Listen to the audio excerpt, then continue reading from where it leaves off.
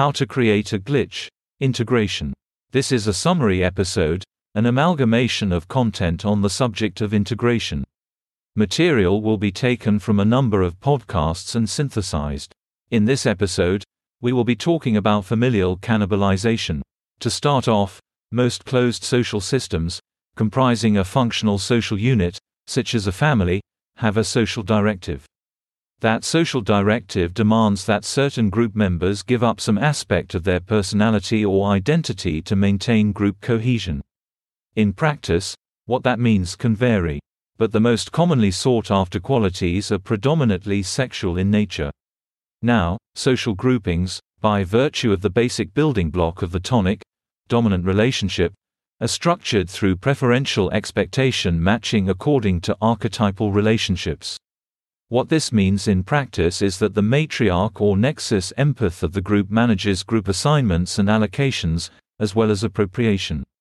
For example, let us say that a family only gathers twice a year. There is a grandmother, a grandfather, 3 adult children with partners and 6 grandchildren. The nexus empath or matriarch is the source of ancestral feminine memory and either a tonic or dominant. By using both preferential expectation matching, favoring her partner, and eldest and so on and so forth, she manages the acquisition of qualities pursuant to archetypal fitness. In other words, she preferentially meets the expectations of each family member according to their position within the hierarchy. Now, this assumes, however, that the partners of the adult children do not play a role, which is untrue. They will competitively expectation match using divisive expectation contracts with other group members to acquire a position of relevance and appropriate for their partner. The point is, families forge hierarchies according to the social directive, existing preferential expectation matching and appropriation. These hierarchies enforce the social directive by limiting lower members from acquiring qualities sought after by the higher. They also appropriate from the lower and redistribute to the higher. The manner by which this all takes place is through divisive expectation contracts and through redirection as set out in the last episode. Now, the process of appropriation frequently involves the communication or assignation of archetypes to lower group members with enforcement by way of divisive expectations contracts. This occurs predominantly in a non-consensual space, which family gatherings frequently are. Thus, substitution and displacement, union, mirroring, polarity and conservation all play a role in this process. In such a gathering it is important to note body language, dominance with respect to territory or objects and mirroring to ascertain how the dialogue is progressing and who is managing gateways. As well as spatial non-consensuality, that is territoriality. In this episode, we will be talking about the restoration of continuity, a state we will call integration. The state by which our consensuality is enmeshed in the conjoined consensuality of others, is one in which we preferentially expectation match others over ourselves. In this state, our reactive emotionality is expressed instantaneously through the emotional intonation of the plates of meaning. In other words, if we experience some reactive frustration, the result of someone responding with orthogonal thought, that is, sending us tension independently of the appropriation of some impulse, then that tension is immediately expressed through the emotional emphasis of our conscious action. That is to say, there is a bifurcation of our self, duality, created by when we preferentially expectation match some other, over meeting our own expectations pursuant to our consensuality. Thus, the tonic-dominant relationship, by creating a situation where we preferentially expectation match some other, over the self, creates the shadow self as part of the tonic-dominant relationship pursuant to the social directive. It is in the linking of our consensuality to others that we possess continuity of expression, tension expressed immediately through each expression. Thus, in this integrated state, our reactive thoughts are immediately manifest in tonal changes in vocal emphasis, or facial expression changes. The state of integration is also associated with a curtailment of free attention, loss of physical territoriality through which one may induce spatial non-consensuality. It is associated with a calcification of one's expectation field created by its entanglement with the conjoined consensuality of others. Now, the experience of multiplicity, namely the experience of dissonant consensualities, is made possible by the overlap between dissonant spaces and our consensuality according to some variable of time. When we are integrated, this overlap is eliminated. The space between our response and action is narrowed by the instantaneous expression of reactive frustration. In other words, the inhibition necessary to create the experience of dissonant consensualities is of a particular type. It is an inhibition created by a lack of continuity between oneself and others. In summary, the tonic-dominant relationship creates preferential expectation matching of the tonic by the dominant, which generates a shadow self.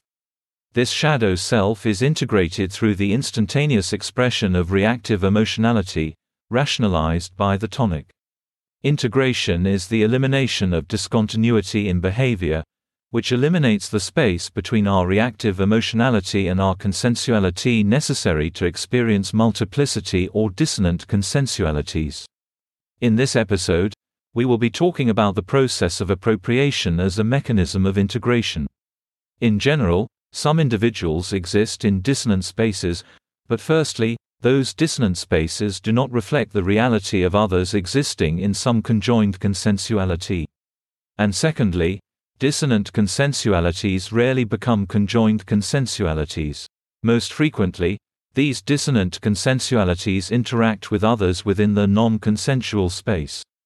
They are generally resolved through either affirmation of the inhibited impulse, an expression, or the result in a return to negation, which becomes integrated through asynchronicity between oneself and others, dissonance or avoidance. The system processes dissonant consensualities largely through appropriation leading to integration. The mechanism by which this occurs is through the linking of the nexus empath of two isolated closed social systems. In other words, the nexus empath acts as a tonic, sharing some archetype in common with the nexus empath of some disparate closed system, usually the family. The appropriation process, familial cannibalization, thus becomes reflective of a larger system-wide appropriation. The nexus empath of the family acts as a stand-in through acting as the tonic according to some archetypal link with some parallel societal authority figure. In appropriation and later gatekeeping, the offending person goes through phases of familial cannibalization, appropriation, integration and gatekeeping. These four phases, familial cannibalization, appropriation, integration and gatekeeping, describe the four stages by which dissonant worldviews are dissolved by the system as the conjoined consensual system protects itself. The success of the process or four phases really depends upon the object of the process's willingness to consent to the conjoined consensuality which supplants his or her dissonant space.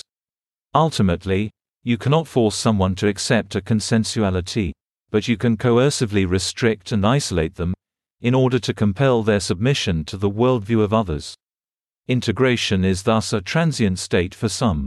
You can appropriate every divergent orthogonal impulse from some person, you can isolate them through gatekeeping, but you cannot compel them to consent to a conjoined consensuality. In the end, the state of integration will only remain so long as one reacts affirmatively to the attributions provided by the non-dissonant space. In rejection, comes asynchronicity, which at some point generates a level of dissonance fruitful for the generation of orthogonal thought.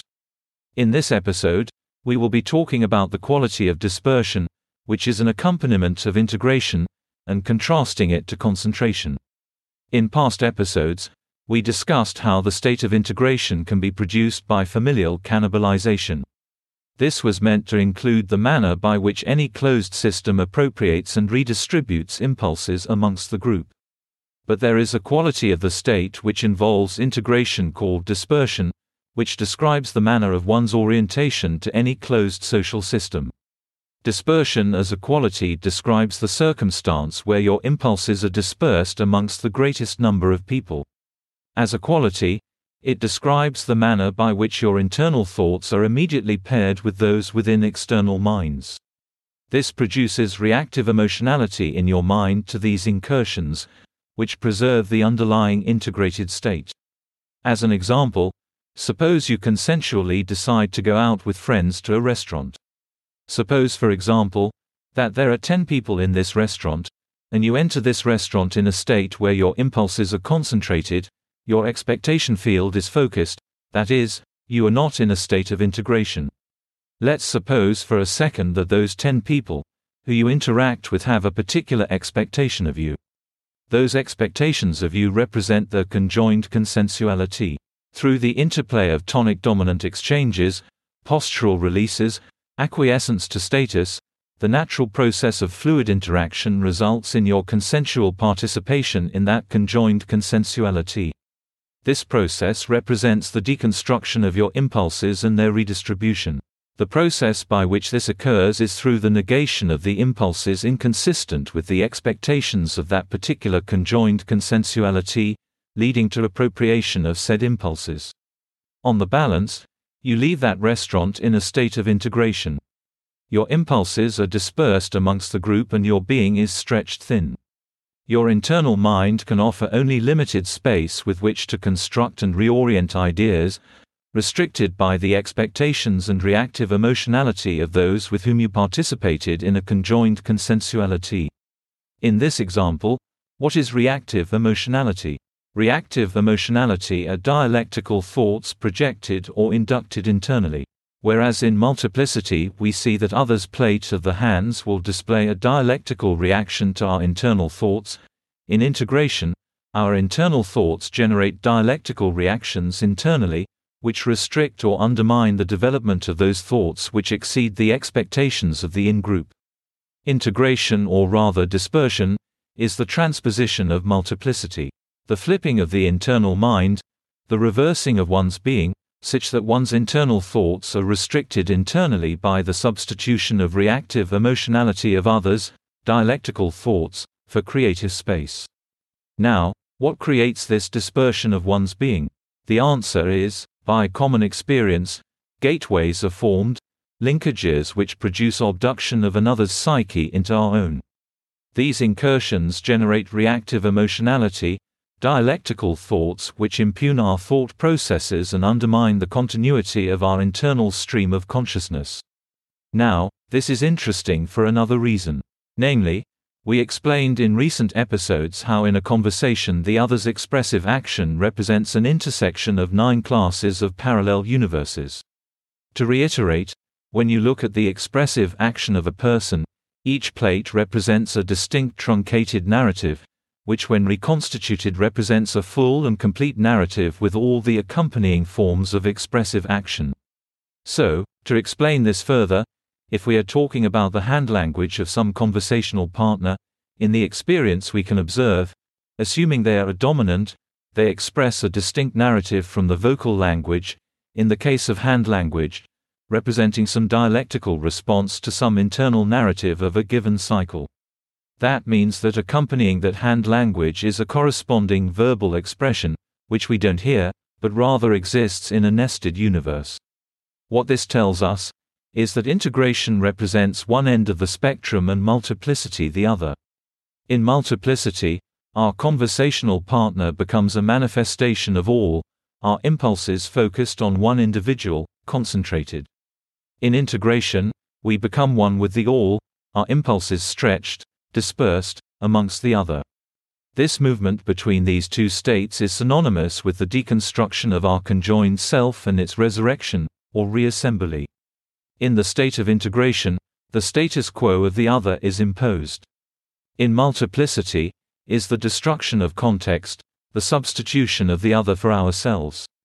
Now, there is a second principle I would like to explore with this podcast. All this structure to reality is rather like the strands of Indra's net. They are the architecture, but something more fundamental holds them together.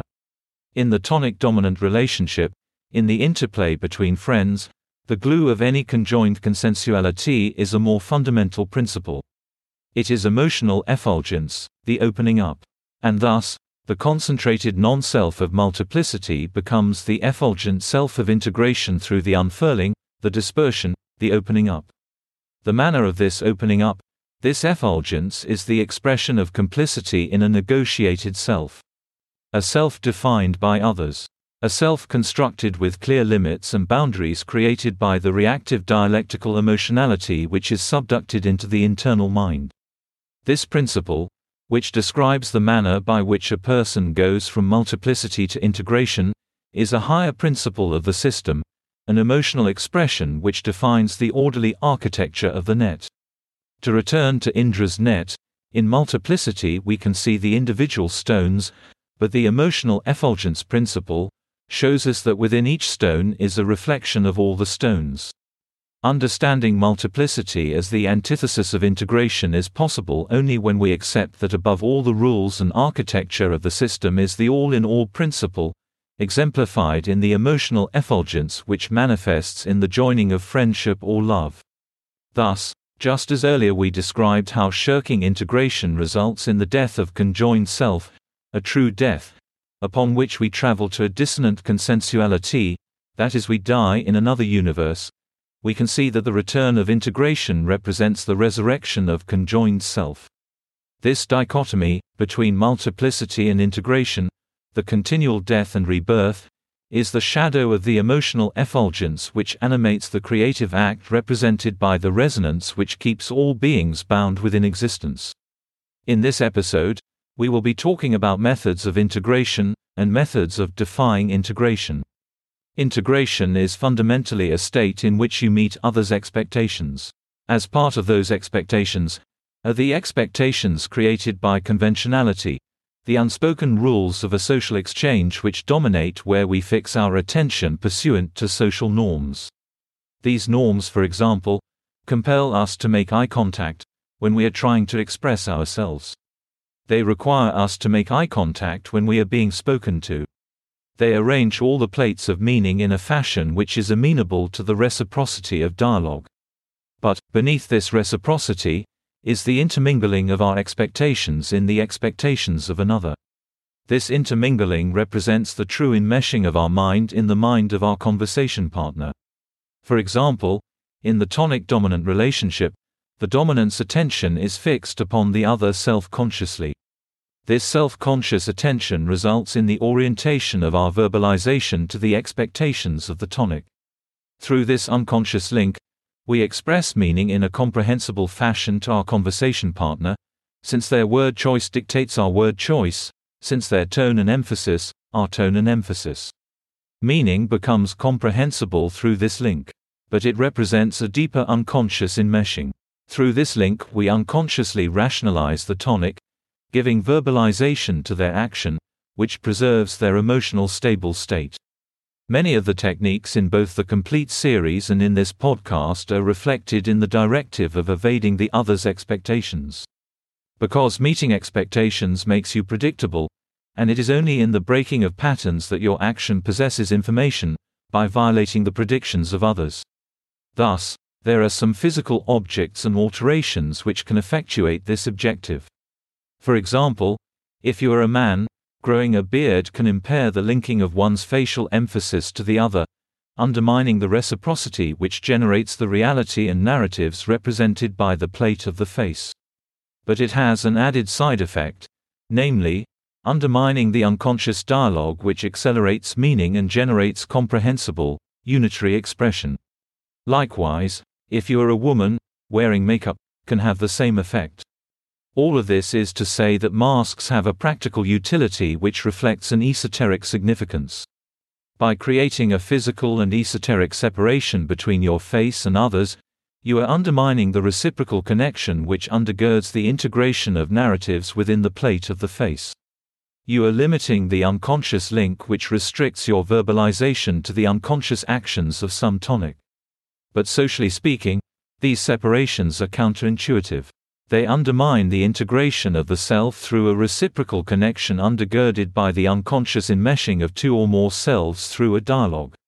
Which is to say, because the plate of the face is the throne of our unconscious link to some tonic, manifesting its integration through alterations of verbalization, it is the plate which we must obscure in order to impact integration. This can be done by violation of basic social norms, such as through eye contact at inappropriate times. Or it may be obscured directly through objects intended to obscure it, such as masks or beards. Conventionality can be used to compel compliance, or compliance can be used to compel conventionality. There is a direct link between basic social conventions of conversation and our integration within the reciprocal expectation matching which produces uniformity. Ultimately, reciprocation is the mechanism of integration, its instigator and generator. And the desire to be understood compels the unconscious negotiation of one's identity far more effectively than one's familial links. Nevertheless, it must be said that the desire to not be understood is a potent advocate in the dismantling of integration. For there is nothing more potent in the defense of individuality than the desire to remain concealed. It is in the concealment of self, the limitation of the other's enmeshing with our personality, that we can escape uniformity and experience the bizarre underworld of unconscious multiplicity. Suffice it to say, when conventionality promotes integration, the desire to produce glitches is undermined by the expressiveness of an unshielded face. For only in acting against conventionality will one escape the basic expectations of mutuality which correct impulses which escape the expectation field of the common mind. Fundamentally, creating a glitch is about defying conventionality, acting without expectation, defeating expectation, breaking the patterns that define us, created by the entangling of our unconscious in the bonded reciprocation of others' limitation. If you do not learn to bend the rules of conventionality, altering attention, undermining expression, recognizing patterns in the intersections of those around you, you will not see the manifold levels of meaning represented by the variegated plates. In this episode, we will be revisiting familial cannibalization as a path towards integration in light of Season 36, Episode 1. To start out, familial cannibalization was the term used to describe the manner by which families, as the closed social system of a person, a non-consensual space, appropriate impulses according to a social hierarchy created by preferential expectation matching between matriarchs or patriarchs and the corresponding members. In Season 36, Episode 1, we talked about how in order for this to work effectively, the individual members of the social system must have a common genetic heritage of some form. The idea was that once an impulse is appropriated by another family member, the self generates affirmatory impulses corresponding to that quality or behavior in the other, instead of for the self. The machinery of that affirmation is the same as for the underlying impulse, which means that a common genetic foundation is necessary for appropriation to be effective. To rephrase it, first of all, you must imagine a person's mind, the genetic information, as a kind of real estate. In the appropriation of an impulse, the impulse is appropriated by the transposition of its affirmatory nature to the other. In other words, your mind will no longer generate an affirmatory impulse in relation to yourself, with regards to that particular trait, but rather will generate an affirmatory narrative for the other, enhancing their expression of the corresponding impulse. Part and parcel of this is the recognition that to be effective, appropriation must involve individuals who possess the genotype corresponding to the underlying behavior, but not necessarily its phenotype. In the act of appropriation, the epigenetics of the original generator will effectuate the behavior, reinforce the behavior in the other. The question becomes, how does this work in practice? First of all, the appropriation must be complete, created by preferential expectation matching relative to the matriarch or patriarch who is dominant. This manifests as bonding of the dominant to the individual who is appropriating the impulse, which results in the dominant rationalizing the tonic, appropriator, according to the behavior. Which is to say, that the appropriator receives the reinforcement corresponding to the behavior from the dominant. It is accurate to say that it is the reinforcement that is appropriated as part of familial cannibalization. But more to the point, in the appropriation of the impulse, the original possessor of the impulse then also generates reactive emotionality which confirms the reinforcement. Which is to say, the originator forms a dominant bond as well relative to the appropriator. Now, to understand the familial cannibalization process, you must imagine this happening for every impulse which is not consistent with the expectations reserved through the conjoined consensuality for that originator. Every impulse is passed off, and the reinforcement is repackaged for another family member, for whom the expectation and reinforcement is provided. Thus, familial units are the most effective manner by which individuals can be reoriented to a conjoined self because they possess a common genetic heritage, which acts as a foundation for the corresponding affirmatory narratives pursuant to gene expression. That's the end of the podcast for today. If you enjoyed it, please like, comment and subscribe.